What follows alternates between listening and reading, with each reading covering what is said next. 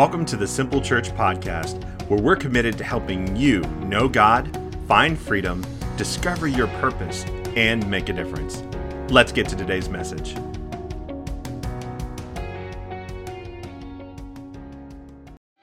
Hey guys, I am so glad that you are here with us. My name is Aaron DeLong. I'm the lead pastor here at Simple Church. Hope you enjoyed the time of worship. Let's get into what we're talking about today. We are in week 2 of a series called Neighborliness, and what we're doing as a church is exploring this topic so that we can learn how to see the beauty that God has intended for us by learning to reach across dividing lines. Because, man, if we're honest about things and about our world today, we are divided in every which way, and we're never going to know fully what God has for us until we learn to be curious, till we learn to lean in, till we learn to step into the discomfort and step across those dividing lines. So, that's really important. Last week we talked about in our message that set up this whole conversation, Jesus gave us the greatest commandment. In fact, he said there are 2 that are the greatest because one happens and the other one happens naturally as a result of the first one, and that was to love God with all of us, right? All of our hearts, all of our minds, all of our strength, to love God completely. And he said the second one is to love your neighbor as yourself. And we dove into that and said, what exactly does that mean? Who is our neighbor? And we said, our neighbor is not somebody who's sitting next to us or near us or lives by us. Its neighbor means anybody made in the image of God. That's what that term that Jesus used meant. It was a very broad thing. It means all of humanity. And if we have a call to love God with all of ourselves and to love our neighbor, all of humanity, as ourselves, as in the same way we love ourselves, that means that dividing lines shouldn't exist. We have to, as a church, learn to cross them, or we're never going to be able to fulfill the greatest commandment. We're never going to be able to love other people as God loves them and as we love ourselves if we don't do it. So we explored the things that keep us from doing that, things like inattentional blindness and implicit biases, that things that we picked up and learned along the way that reinforce those dividing lines, and we just decided as a church, like, hey, we're going to step across these things. Now listen, let me be clear that I understand this is a tough message, that I understand attacking this, like, man, this is really difficult, but I'm asking you as a church to lean into this topic, that one of the greatest things we can do is stretch across these dividing lines and learn how to do it, to learn to love how God wants us to love and how we would love ourselves. To love our fellow man is so, so important. And I'm asking you to lean into the discomfort. Man, it has been a very heavy thing that is on my heart.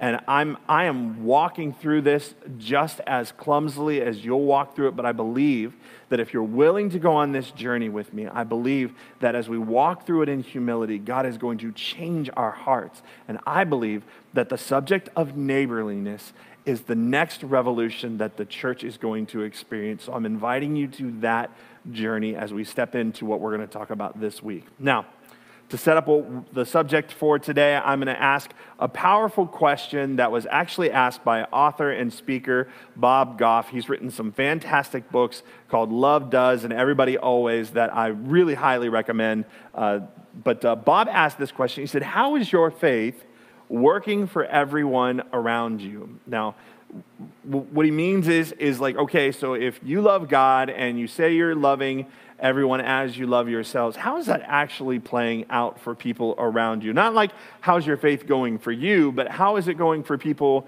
in your neighborhood? How is your personal alignment with God and His priorities playing out for your family members or for your coworkers? What would they say their experience of your faith would be? How's it going for them? Does your alignment with God and loving Him and loving others reflect in the way that you treat other people? Would it feel like love to them?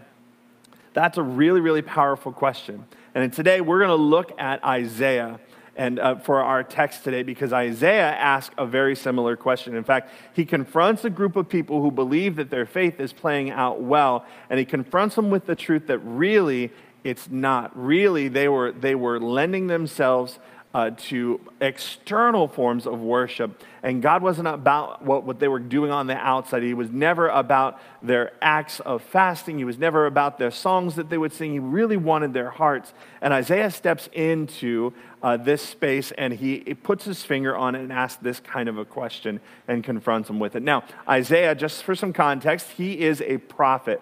And a prophet was not a fun job to have in this time. In fact, we see prophets all throughout the Old Testament. They were people that God would call, and he put his hand on their life, and he would send them with an uncomfortable message, a challenge for people's hearts who had been hardened against God's desire for how their faith should play out. And so here he goes, he steps into this scene, and Isaiah's actually confronting the very people that he's talking to is a group of business people. They were influencers in their time, they were wealthy, and they were having a big public love fest to God, and they were gathering together to worship, they were singing songs, they were fasting, and Isaiah steps in and says, hey, the way your faith is playing out is actually not impacting your community in the way that God has designed for you to. You're actually deepening the dividing lines, and it's not a popular message. Like, could you imagine being sent to do that? Like, God saying, hey, go to them and tell them, hey, all this is really nice, but this is not really what I desire from you. Like, I just personally would not want to be that. I feel like that would be so uncomfortable, and yet, here I am, calling us as a church, calling us as a people, that there is more, and if we're to love people the way God loves them, we've got to learn to step across these lines. So look, here's what happens. Isaiah does not step into the scene and insult their music or their singing. What he does is he actually references and says to them, like, this worship is not what God wants. It's not what he desires. And worship, by the way, is how we express love to God. Worship is about us aligning all of our priorities with God's priorities. It's like speaking to him in his love language, the way that he wants to receive love and see that love play out. And so Isaiah steps onto the scene, and he speaks to how their faith is working out for everyone else. Check it out. This is what it says in Isaiah 58, verse 2. He's talking to them. He says, about them, rather. He says, they come to the temple every day and seem delighted to learn all about me. They act, and Isaiah is speaking on behalf of God. So he's saying these people, they come to the temple and they're acting like they're all excited to learn about God. They act like a religious nation that would never abandon the laws of its God. They ask me to take action on their behalf, pretending they want to be near me. This is God calling out, saying, hey, you've got a desire for my hand, but not my face. In other words, they want what God could do for them, but they didn't want the closeness. They didn't want the intimacy of the relationship with God the way that God desired to have it with them, because he wanted their hearts, not their external worship, not what they could do for him. He wanted them. And so he's stepping in and saying, you're just acting. It's all external. Your worship, I haven't actually gotten to your hearts. And God isn't about it, because he's saying all of this is a show. You're doing this for a show. He goes on to say, this is the people's responses. And God is quoting what they've said to him. We've fasted before you, they say. Why aren't you impressed? We've been hard on ourselves, and you didn't even notice it. Somebody better call the ambulance for these guys, because they are crying and they are whining. When you're confronted with something that goes against what you desire, when you're confronted with something that goes against your preferences, what do? We complain, we whine, we BCD, blame, complain, defend. We're like, but we fasted. We've been hard on ourselves. We did this. It's about look at us and look at what I did. And in this whining, God says, this is not what I'm after. But they're like, but you didn't even notice it. Look, we did all of this stuff. And God says, I don't want it. I'm not about it. When we worship God, we need to learn to worship him, express our love to him the way that he desires. It's his way or the highway. He says, I'll tell you why. God's like, I'll tell you why I didn't acknowledge it. You want to know why I didn't even give you any points? I didn't even give you participation points. I gave you nothing. No points were awarded to your house. I didn't acknowledge it, and here's why. It's because you're fasting to please yourselves. You're doing this for the public acknowledgement. You're doing this, he's letting them know, you're doing this so that people see you doing it, so that you appear holy, so that you appear to have it all together. This is more religion than it is God having their hearts. And he says, I'm not for it. He says, even while you fast, so you're doing something religious, you keep oppressing your workers. Now, the reason it says you keep oppressing your workers, because this would not have been the first time that God would have spoken to them about the unhealthy working conditions that they were leaving people in. In fact, you'll notice that these business leaders were here. When you read the text, the business leaders were here, but their workers were left behind. So these wealthy businessmen and women could afford to take time off.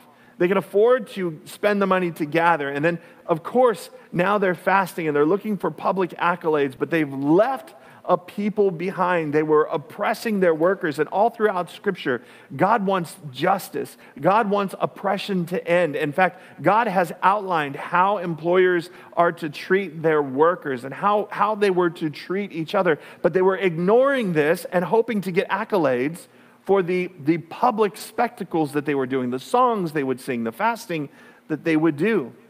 And so coming in and asking the question of how is your faith working for someone else? Well, it wasn't working well for those around them. They were oppressing people. The working conditions were bad. And here's the thing, God is a God of inclusion. He wanted all of them to be included. He desired more for all people. And the message of neighborliness focuses on love for God that leads us to love others. Others who are not like us. Others who look like us and others who don't. And our point for today is that God is not satisfied with our worship as we express our love to God that does not include an ethic that leads you to love neighbors across dividing lines. Isaiah goes on. He says, no, this is the kind of fasting I want. This is God's response to them. This is what I want. He says, free those who are wrongly imprisoned. Lighten the burden of those who work for you. Let the oppressed go free and remove the chains that bind people. This is God's call and was always his call for how they would treat people. God is a God of justice. And when we bring this into today's context, this is what I believe God is calling us to more than ever, specifically in this season and always will be, for us to step into a space that is uncomfortable, that we need to begin to address systemic injustices. Because in this situation, there was a system of economic setup that was all set up that was unjust to the people. And what was happening was these people were in these conditions because the greed of the human heart demanded it. It demanded that these people continue to work and not go and worship God like they did. It demanded that they have heavier burdens. It demanded that they be in chains and be oppressed. And we have to learn to stop worshiping this way, to let our worship be expressed by loving the people that God loves, to free them, to lighten their burdens, fight oppression, remove chains. This is God's love language. This is what he desires for us. We look at our world today, man, we can see these kind of things existing.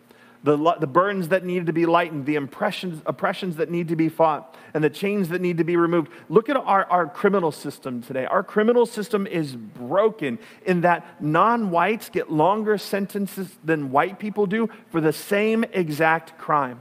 Law enforcement targets non-white communities harsher than they do white communities. Perfect example of this is you can look back on our history and see it was the example of crack and cocaine. They're literally the same drug except crack is a smokable version and it's cheaper. And our government decided to target communities that were using crack and go lighter on those that were using the powder form of the drug, known as cocaine, which was in predominantly affluent white neighborhoods. In fact, smaller doses of crack got harsher penalties than larger quantities of cocaine did. It's an injustice. It's not okay. And people are being oppressed as a result of it. Our court systems are so broken that those with money get off for the same offenses that those without cannot. Mentally, physically, people are under an oppression. In fact, here's the thing. In this day and age, I've had so many conversations with people that mentally they feel oppressed as well, in such a way that until this season happened and their voices started being able to rise above the noise, they felt like their lives didn't matter. They felt like because their skin color was not white, that they were evil, that they were bad, that they were of no worth. Our system is broken. People are oppressed and unjustly targeted, bound by chains for too long without hope of reprieve, physically, economically, mentally, and spiritually. Now, if you don't want to hear that, can I challenge you? This is the moment I'm asking you to lean in. Why don't you want to hear that? Why is that hard for you? Ask yourself why. Because God cares deeply about justice. In fact, the gospel message is a message of justice. So our message that we preach as a church must include removing chains. It must include setting captives free and lightening burdens, especially if we are a person of wealth and influence, with businessmen and women in our community, government leaders. This is what God is calling us to address systemic racism, to address economic injustices that exist, to break the chains that exist in people's lives because Jesus went to the cross and broke the chains on our lives. How can we stand by while people are wrongly imprisoned and enslaved? Mother Teresa said this: the greatest ill in the world around us is that we have forgotten that we belong to each other.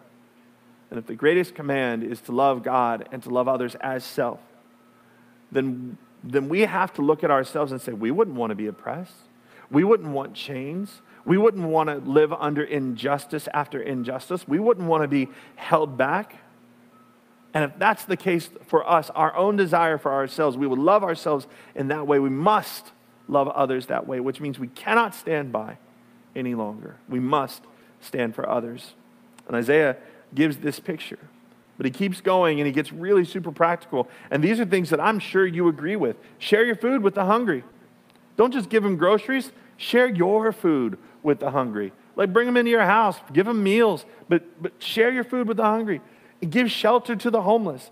Give clothes to those who need them. We're all about that. This next one, though, is super practical, but it might be a little hard. And don't hide from relatives who need your help. Come on, you guys, you know who I'm talking about. Every one of you have got a crazy cousin who keeps calling you because they need something, and you've been denying their phone calls and not calling them back. Like we got to step into this space, all right? But we don't typically have an issue with these. We're like, yep, that's right, let's do that. It's the social injustices that we pull away from because they scare us. We have timidity and fear around these issues. We're like, I don't know if I can step into that space. But we need to. The gospel compels us to care deeply. And the heart of neighborliness, reaching across those dividing lines to discover the beauty of God, means that we will act. You know, these conditions of people being hungry and homeless and needing clothes, these conditions oftentimes exist in our community on a generational basis. Call it generational poverty. It's a cycle that people get stuck in. In fact, they say that a child born today has a 4% chance of breaking out of the cycle of poverty, where they will never break out of a season where they won't need help like this. Isn't that crazy? Let me say it this way. That a child born into poverty has a 96% chance of never reaching higher levels of economic income. That 96% chance of never reaching that. This shouldn't be okay with us, because every person is God's child, and every person should be freed from the chains of bondage. The church, in my opinion, has been silent for too long. I've been silent for too long. I've missed the mark for too long. We've sat by and been party to these injustices playing out for too long. Will we follow the greatest commandment, to love God with all of ourselves and love others as ourselves? Bob asked, how's your faith working out for everyone around you? And I'm asking you that. I mean, for everyone. Not people of the same economic background as you, but the poverty-stricken. For the child that depends on the schools for food over the summertime. Do you know that here in our community, in Reynoldsburg, that more than 50% of the kids that go to our schools are on free or reduced lunches? They're part of a program. That means that the poverty level is high here in our community. How is your faith working for your neighbors here in Reynoldsburg? This is a personal call to action. And this is a question that we must ask ourselves and grapple with. And then we've got to answer this one too. is God biased towards the poor? And I'll answer that for you. I believe that God advocates for the poor all throughout Scripture. Not just the poor economically, but the poor spiritually, the poor relationally, the poor mentally. All economic backgrounds, God is an advocate for them. He is not biased.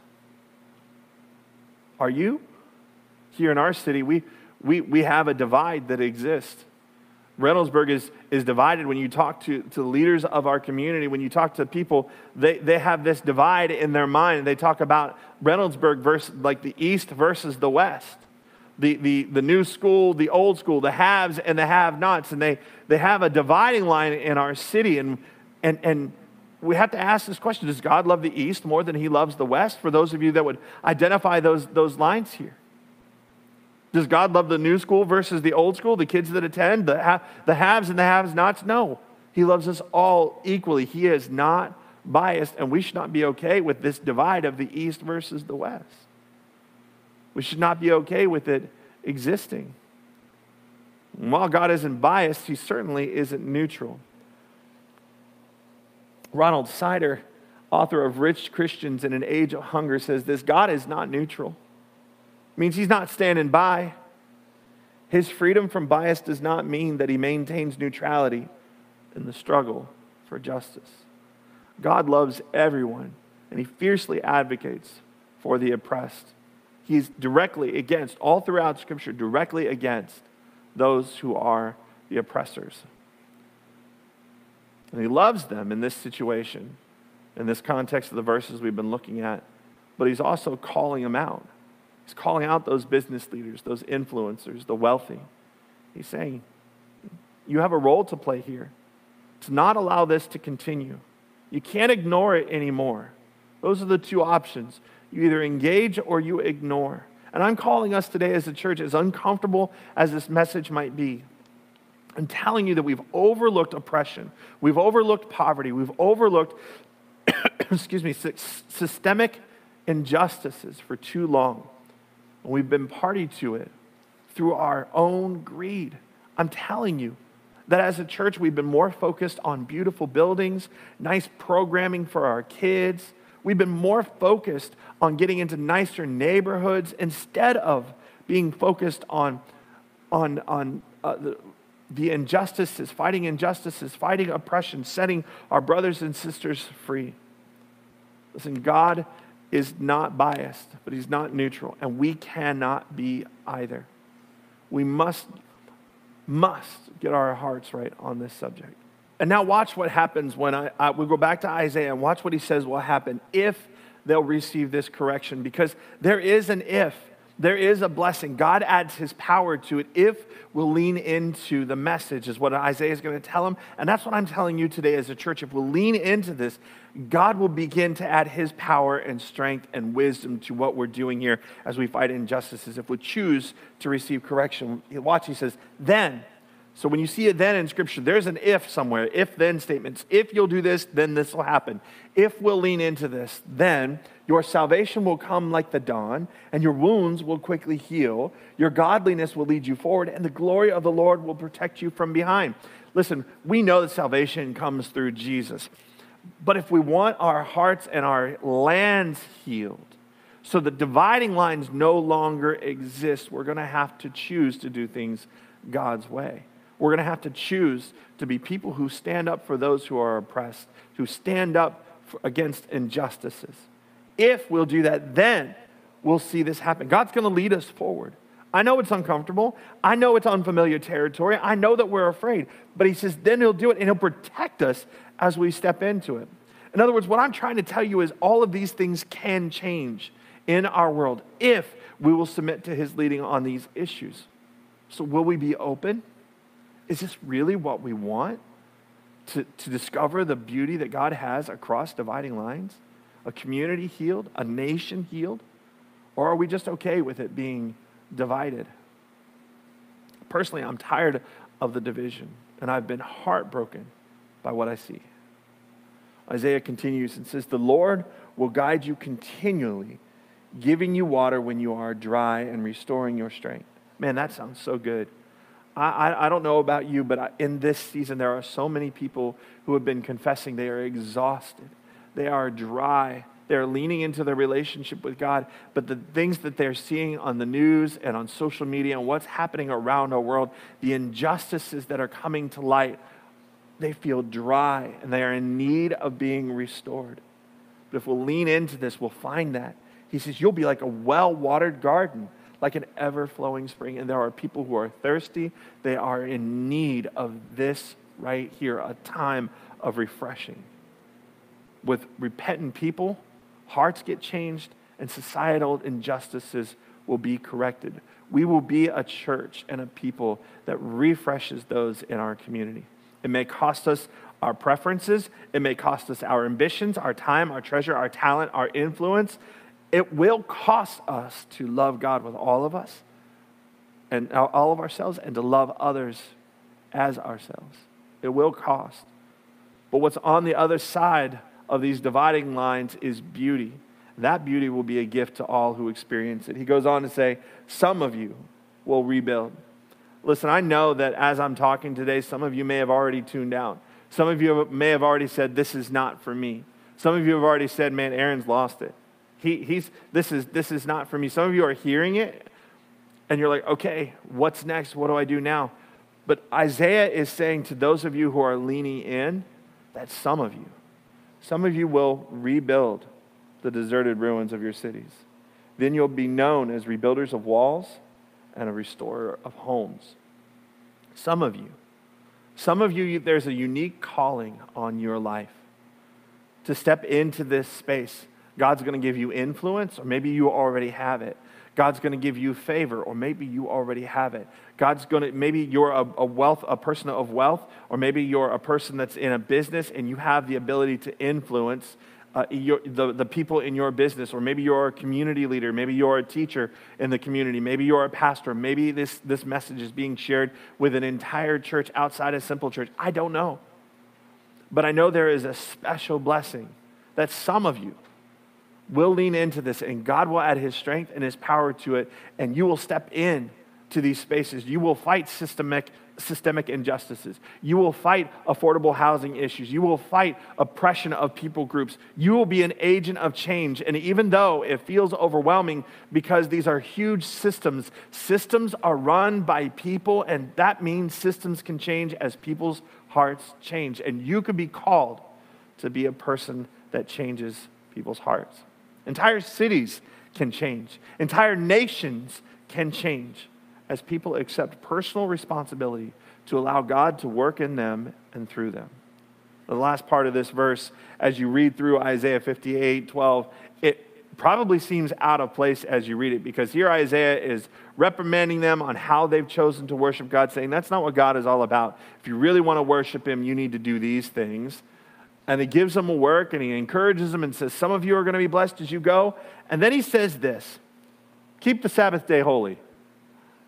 It seems out of place, but it's not. In fact, he says, don't pursue your own interest on that day, but enjoy the Sabbath and speak of it with delight as the Lord's holy day. You know, the Sabbath was intended to be one of those days that you celebrated. Like you have a festival on that day, a feast. It's a celebration of God and his provision. And he goes on, he says, and he finishes, and he says, then the Lord will be your delight. The Sabbath, or resting, taking a day off, is a key component to this work. That as God calls you to it, he wants you to be intentional about fighting injustices, freeing people from their chains and lightening their burdens. He's all about it, but he wants you to remember to rest, because God also cares about you. And God wants to teach you to trust him through this season. Because some of us, we get so caught up in our causes that we work and we burn out. We not only injure ourselves, but our families, our personal health. And God says, I want you taken care of, and I want you to trust me. He wants you to trust him that he can do more in 6 days than you can possibly do in 7. He wants you to declare your dependence on him and make sure that you rest. Every call to labor that God gives through Scripture, he also has a call to rest, to be still and see what he'll do when you'll trust him that way. This is his way of doing things, and we have to get on board. So as a wrap up, let me just quickly summarize. here's what I feel like we can do as a church. If you're looking for super, super practical, not just as a church, but as individuals, and know that I'm walking through this just like you, okay? But there's a practical path for healing. There's a practical path for us becoming a church that will refresh and change an entire community, city, nation. We can be part of this. First, we need to acknowledge the error of our ways, that we've been silent for too long. Maybe we've been scared to step into this space. Maybe you've stepped into this space before and maybe you got hurt. Maybe something happened that made you pull back from doing it. But wherever the Lord is speaking to you and saying we're off a little bit. Last week I encouraged you to search your heart. If you've been doing that, I know that God is helping you see the things that you can't see. But whatever He's showing you, whatever you're seeing, just acknowledge it. Just acknowledge it. The second thing is to repent from it. Repentance means once we see what God reveals to us, we systematically redesign our lives, restructure it so that we can go a different way. And we need to repent and turn in the direction that God is leading us to go. We need to change, make a plan for restructuring. It means aligning ourselves with God's priorities, telling somebody else about what we're going to do. This is what repentance is made up of. And trust me, it is the goodness of God that leads us to this place where we get to repent. The third thing we need to do is embrace God. Last week I said we need to look to God and look to others. We need to love God with all of ourselves, and we need to love our neighbors as ourselves. Embrace the spirit of neighborliness. We can't do only one half of that command. We can't love God with all of our heart, because if you love God with all of your heart, you're going to love the people that He loves the way that He loves them. So we need to embrace this. We need to embrace that there are dividing lines here, and that we need to step across them so we can embrace our fellow man. The fourth thing we need to do is to engage. To engage. Now listen, before you become active in this world of fighting systemic injustices, of fighting the oppression that exists, educate yourself. Educate yourself. There are a number of books that you can read. I have a list of books that I would love to give you. There are documentaries. There are people and voices that you can lean into and listen to. So get educated first. As God is turning your heart, lean into the voices that already exist, and then you can engage. Then begin to seek to step into the conversation. Begin to seek the work and engage. And then last part, rest. Man, trust God. Allow God to work out steps 1, 2, 3, and 4 in your life, but remember to be kind to yourself and rest in this process, demonstrating how much you're trusting God as you walk through it. Listen, Isaiah's message shows us that God cares more about what we do with our lives than what we say with our mouths. And my prayer today is that our lives speak louder than our mouths do. That we would accept personal responsibility to discover the beauty of God across dividing lines. Let's pray. Father, today I pray that as a church, as we walk out these next couple weeks, that we would just get comfortable with the discomfort. Lord, search our hearts. Help us humbly to acknowledge where we've missed the mark. Lord, give us wisdom as we seek to systematically restructure our lives, to build in accountability into our plans to go a different way. And that way is your way. Help us to embrace all of you. Help us to embrace all those that you love. And that is all of humanity. Lord, as we seek to educate ourselves, we pray that you point us into the direction of the right books to read, of the right voices to listen to. God, and as we do so, I pray that we would do that with a humble heart, that we would remain teachable and open to others' experiences that are not our own as we lean in. And then, God, I pray that you allow us to engage in some way.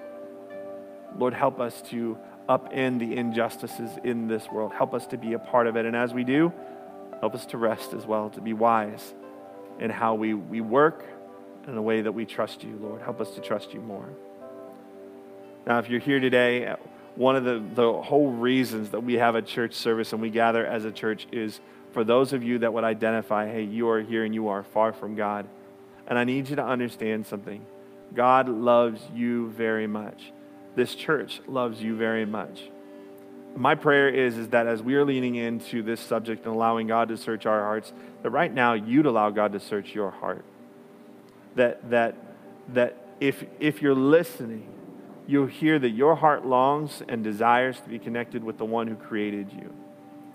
And if you hear that today, if you hear that longing, know that God's not mad at you. He loves you. He's here to welcome you with arms wide open, and so are we as a church. All of this is for you today. So today, if you're ready to have your life connected with the one who loves your life so much, pray this prayer with me. Surrender to the lordship of Jesus. Allow him to lead you and guide you into God's ways of doing things. Allow him to forgive your sins and deal with your past. Allow him to make you brand new. Give you a full and fulfilled life here on earth and eternity in heaven, celebrating and enjoying his presence. If you're ready for that, we're going to pray a prayer today. If you're in our online campus, there's a little button in the chat that says, I'm raising my hand. I'm saying yes to Jesus. Won't you click that button? Won't you pray this prayer with us? And won't you let us know now? Say, Jesus, I need you. Fill me with your Spirit. Forgive me of my sins. And make me brand new. Show me how to live for you. Thank you, Jesus. Amen. If you prayed this prayer today, heaven's having a party. Simple Church is having a party. We are celebrating you and your decision to get connected with your Heavenly Father. Now, here's the thing. You've taken a huge step today. Take the next one. Fill out a connection card here. If you're in our online campus, you'll see a button for a connect card. If you're watching on YouTube, go to the link, the description, and there's a link in there that says Connect Card. Fill that out. Let us help you take your next steps in your spiritual journey. You need to be part of a church, whether it's this one or not. We don't care. We'd love to get you connected to a church in your area if you're unable to join us in person, or you can continue to join us online as well. But we would love to be part of your spiritual journey, help you know what's next. You're not meant to do it alone. So fill out that Connect Card and let us celebrate with you. Amen, everybody? All right, a couple things I want to make sure I share with you before we wrap up today. First, if you are prepared to give of your tithes and your offerings, there are digital ways to do that. You can give through our app. You can give through our website, text to give. You can even snail mail it in. All those options are there on the screen in front of you. We thank you for your continued generosity. You are making a difference across the world in ways that you cannot imagine. It's been so life-giving, your generosity, specifically through this pandemic. We thank you for that and your faithfulness to that. Also, one last thing I want to let you know about is that September 26th, that's Saturday, that's this coming Saturday, we are going to be gathering at the park. This will be our first in-person gathering since the pandemic began, and we'll be gathered at Huber Park in Reynoldsburg from 6 to 7 p.m. Please bring your own chair or your own blanket to sit on. The city is requiring that we wear masks, not just from our car to our seats, but the entire time that we are there. The Ohio Health Department has passed down new regulations, and that is what they're asking of us. So we must wear a mask at all time, but we are going to be celebrating together. Please come and join us. We're going to be singing. We're going to take communion together. We're going to do baptisms, child dedications. We are going to have an incredible time. We also have social distancing plans in place so that you can identify through a colored necklace that you can put on, whether you're open for hugs or you'd like people to keep your distance. We have a plan so that all of us can participate. We would love to see you there. That's this Saturday, September 26th from 6 to 7 p.m. at Huber Park. If you'd like to get baptized or you'd like to have your child dedicated, make sure you click the link that's being shared in the comment section or the chat section right now, and make sure you register. If you're not getting baptized, you don't need to register. If you're not having a child dedicated, you don't need to click the link. You can just show up. And guess what? When it's all over, we've got an ice cream truck that's going to roll up. Ice cream is on us. So please make sure you come out. It's going to be an incredible time. And also, man, I want to encourage you, get into a watch party. If you're sitting in a watch party right now, you know already that the fellowship and the encouragement and worshiping together is a powerful thing. Watch parties are a way for you to gather with other believers on Sunday mornings at 10, 12, or 6 p.m. and watch the service together safely with safe numbers, and some of them are wearing masks, others are not. But listen, those watch parties are for you. So I encourage you to be part of one, whether you host one or join one. You can also click one of the links that's being shared in the chat now as well. Hey, listen, that's all I've got for you guys today. Thank you so much for hanging in with us for week 2 of Neighborliness. We've got a couple more weeks of this. Make sure that you come back next week for part 3 of Neighborliness. God bless you guys. Love you.